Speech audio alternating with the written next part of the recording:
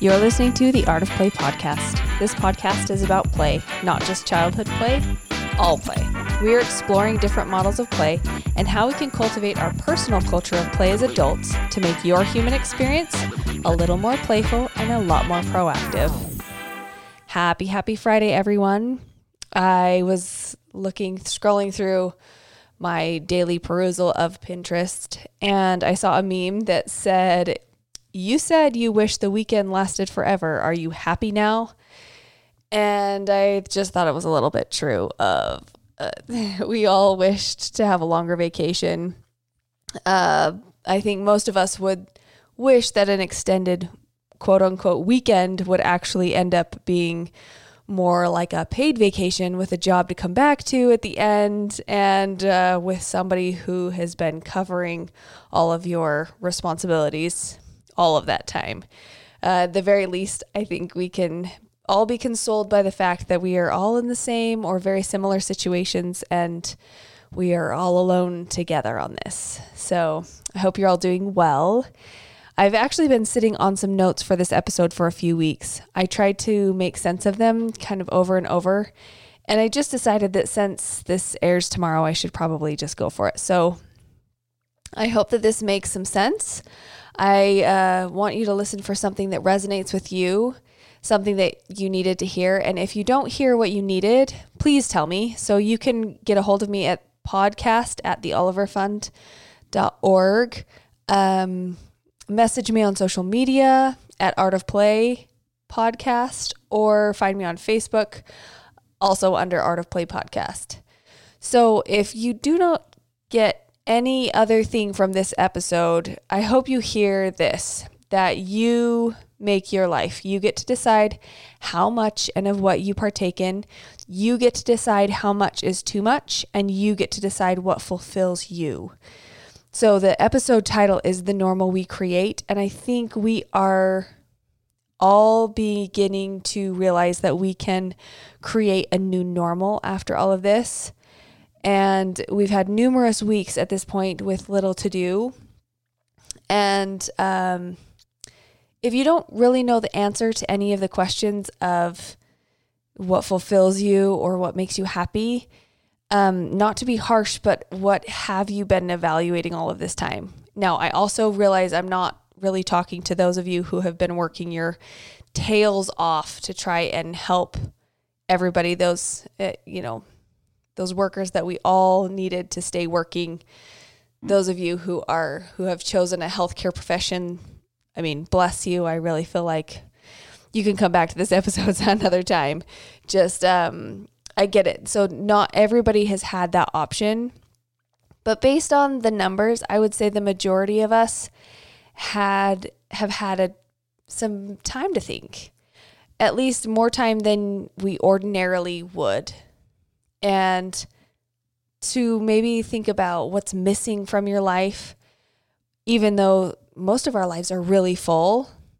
Maybe there's something that's missing, or maybe something that you wish would change. And what of that is within your control, and to go make a list and look it over. Go ahead and do that now. I'll wait. So I'm just kidding, but you probably didn't make a list, but you should. So you definitely should imagine the possibilities of no holds barred. What in the world do you want to have in your life? And what does that look like? And you're here to hear my list. Not that that's what you knew you were signing up for, but go ahead and listen on. So some of the things that I want to be changing / trying out in my life is, one, playing way more as a family, just playing way more in general. So I enjoy my children. I enjoy my husband immensely. All members of my family are happier. We communicate better. We are calmer when we have spent more time together. And summer also is coming, and summer for us means no homeschool. So just putting it out there into the great unknown, we would just like to play a little bit more, and pure play, no interference play. So then number 2 is take a chunk of time every week and just experiment with something. So a chunk of time to me can vary drastically depending on how much my family needs me and how much I have going on in my personal choices. And just experimenting with something. This week it was cooking tacos, which I have no pictures of, so obviously it didn't happen in real life. And clay sculpting. So clay sculpting is not something that I have been trained to do, not something I ever took a class on, but it's something that I always am fascinated by. And so I decided to just jump in and try it with some clay I ordered a couple years ago. It was sitting in the craft cupboard and I kind of dug it out of the Play-Doh bin, and it's been really fun. So just taking a chunk of time today I spent 30 minutes clay sculpting, and maybe next week I'll only have 15 minutes. I don't know. Next week I may have 3 hours to kill. So we'll kind of see what I cook up, but just taking a chunk of time and experimenting. I have this chunk of time. We're just going to go jump into something that sounds super fun. And okay, so number 3 is do less because I quote unquote should, and do more of what really lights me up. So I have preached a little bit before on the shoulds of life, and I'm not an expert by any means. And that's kind of why I'm doing this, is that I'm not an expert and I want to get better about not doing things because I should, but because it's actually fun or interesting or compelling to me.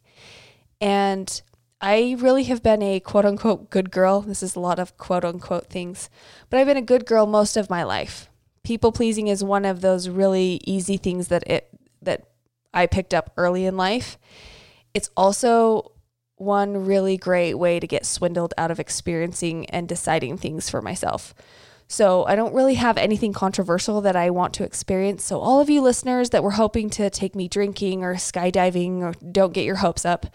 It's really just kind of, when I think about past experiences, I can't help but recount that I have said yes when I meant no thank you. And I have said I'll think about it when I mean H to the L no. So just a quick recap: less should, more heck yes. And this includes teaching my children how to do this as well, because I think we pass that on just as simply as, here's a glass of water, drink it. This is how you drink a glass of water. This is how you say yes when you mean no. And so I'm hoping to help them be a little bit more boundaried with that. So number 4, now I said playing way more as a family, but number 4 is just spending more time with Jared. So I mean concerted effort to, gaze lovingly into his eyes and actually talk to him, and hopefully more time connecting with him on all levels. So yes, we are a married couple. Yes, all levels. So yeah, we went there. So I will insert for good measure that kind of play is important too. I really like him, guys. And just so you all know, that guys was just for Jared. He loves it. He loves it when I use that social media lingo on him. Actually, as a side note, we discovered the other night that I am in fact a millennial. Not to be totally cliche, but I was a little mind blown that I was a millennial, because when I looked forever ago, they had decided somewhere that millennials started after 1986. And I was so relieved. I'm not really sure why. Why does this matter? Why does a label? Anyway, whatever. But as a super funny, I think it's really funny to make Jared's eye roll, because he thinks he's a generation older than me. And so I'm just a young whippersnapper in his eyes. And so it makes me laugh when I make his eyes roll. So anyway, just back to recap, might I suggest just trying to reconnect with your significant other or somebody who's very meaningful in your life, more than just as, passing texts or as ships passing in the evening before bedtime or whatever that means in your life, but just actually true connecting with people where phones are set aside. You're actually paying attention to the emotions that maybe their day is bringing up as they recap it to you, just tuning in more tuning in more. Number 5. Okay. Lessen my own load on myself. So I don't mean that I am planning to hire out all my tasks to someone else, but I mean, I'm going to be nicer to myself. So more of like my mental load on myself. I'm pretty rough sometimes when I feel like life is catching me up catching me by my heels, I guess. And I have learned that's not really the time to give myself a get a grip talk. It's more like, okay, more compassion, but also looking more at the root causes. So some of the root causes I'm positive is my family of origin dialogue. We all deal with that, positive and negative. And then more of it is just the way I'm hardwired, because I like to feel as though I'm always moving forward and progressing.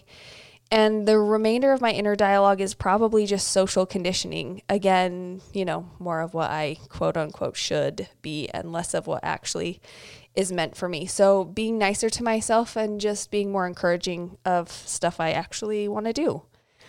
And then number 6 is designing every day. So I don't know if you've heard of this, but designing every day is a little bit more of like a meditation than it is designing an item. So just a little backstory on me. I've already kind of done designing every day as something that I do, but just as some backup. Okay. A long time ago now, let's see, I'm getting old. Remember, I told you that I'm a millennial. So, I'm 34, guys. I'm really, really getting old there.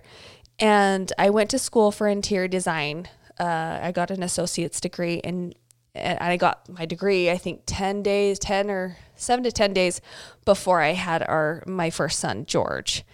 And I love good design, a good functional design. I love a beautiful design.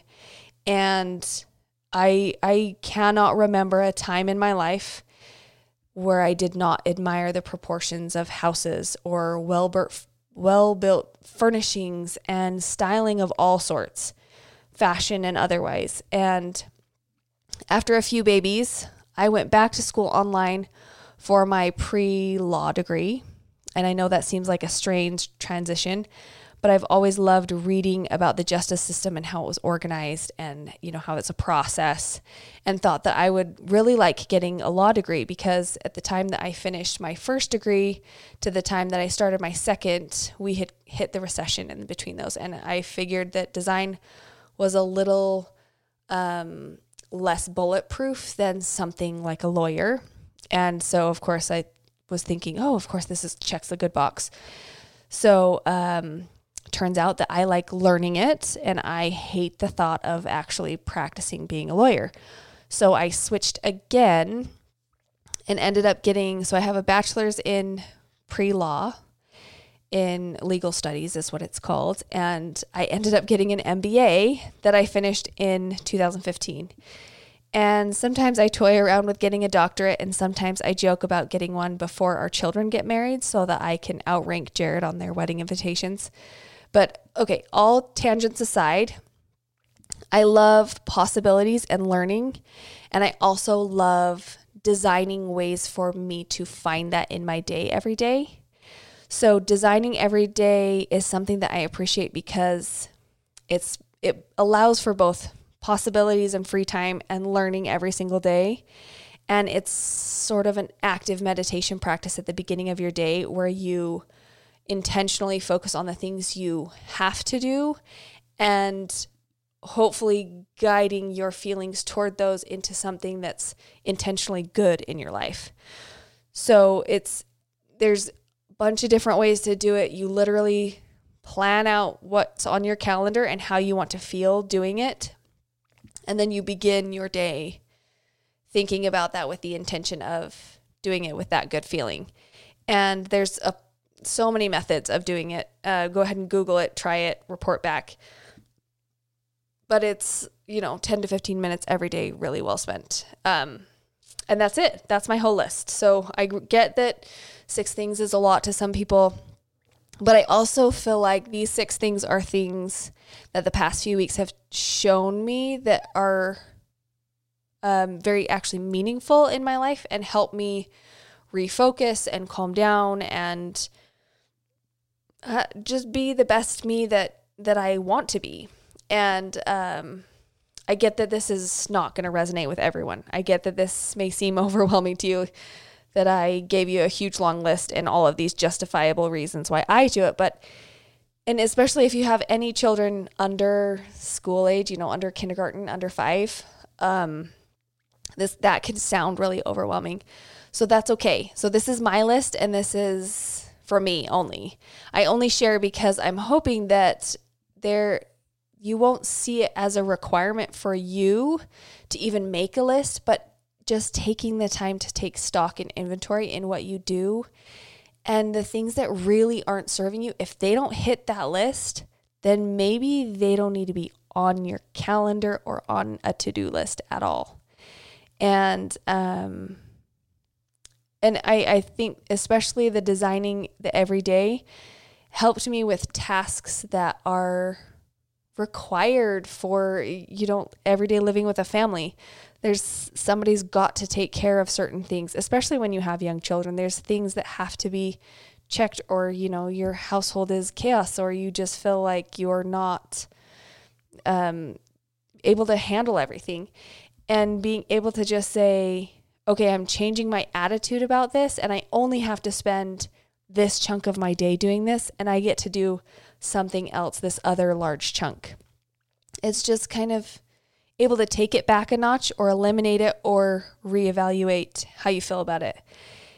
Over this quarantine break, I took maybe a precious little time to go back through some of the books that I have been reading over the years about play, and just skimming some of them and going back through highlighted passages. And what struck me is there are so many indicators that we have systematically cut out real play for kids, and we have been doing it progressively more since the 1950s. So that means if you are under the age of 75, you have had less outdoor play, less social play, less imaginative play than in any former generations before then. The cut in play has been correlated and related in research to the rise in anxiety, the worry, the unease in the state of mind worldwide. So this directly relates to pretty much anyone listening right now. This is why I've felt so pushed to get the message out into the world to play more. So your body and your brain are in a deficit of play, of expression, of practice, of trying without needing to be perfect and failing for the fun of it. Organized sports doesn't really count as play. It doesn't fall under the definition of true play because, it can be play outside of practice and games, but any activity being orchestrated by adults or run by adults is not considered true childhood play. Outside time that has a task attached to it is not considered spending free time out of doors. And true childhood play is not at all supervised by adults, and it doesn't have a set course.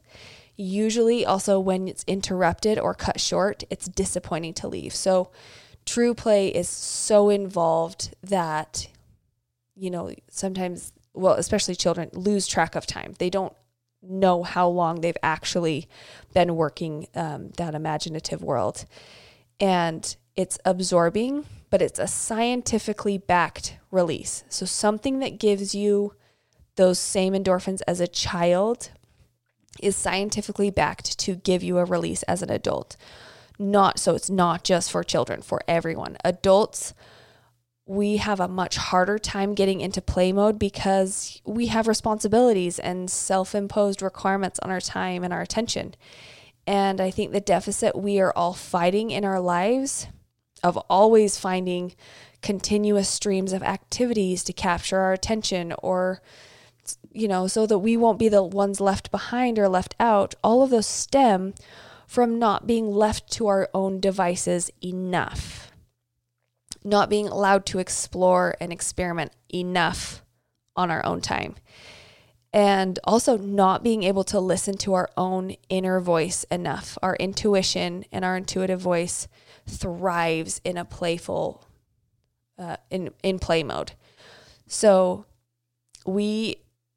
if we're not exercising our creativity and imaginations enough and in expansive ways that really challenge us to think up new solutions and productively sort of move a storyline forward, even if it's not in reality, we choose not to engage the sense of fun, the play, and adventure in our lives. And that's really hard to go back to when it's only, again, with the air quotes, but quote unquote appropriate. And we do ourselves a disservice by not listening to that inner voice of play that's there from childhood. So here, I will just ask you to take this podcast information and think it over. Think it through, share with someone you like and trust and can chat about it with them, and come up with a plan of what you want for your own life. So how much time can you just spend entertaining yourself with the things you already have at your disposal? It doesn't have to be complicated. It doesn't have to be time consuming or expensive. It can simply be something that sparks a smile that you reignite every day until maybe one day that smile doesn't leave your face. Just bringing a little bit more happiness into your life little by little will eventually make it so that you are living a life that makes you happy and makes it worthwhile to leave behind. And so I'm hoping to put that smile on your face, even just for a little bit. Thank you for listening this week. I know that it's sometimes a little bit, I feel like podcast numbers are down all over just because nobody's listening. Nobody has the free time or the commute time or I used to do it while I was folding laundry, and everybody needs me when I'm folding laundry right now. So it's just part of the process right now, but I hope that this message finds you happy, and I hope it finds you excited to maybe introduce some new things in your life. And it's a little bit exciting to think that there's a bit of a fresh start. So thank you for listening. This podcast is fueled by my family's mission at the Oliver Fund. We send toys to children in hardship all over the world. You can find us online at theoliverfund.org or on social media at the Oliver Fund, and of course at Art of Play Podcast, both on Facebook and on Instagram. Here's to leaving you with your weekend a little more hopeful and hopefully more happily playful.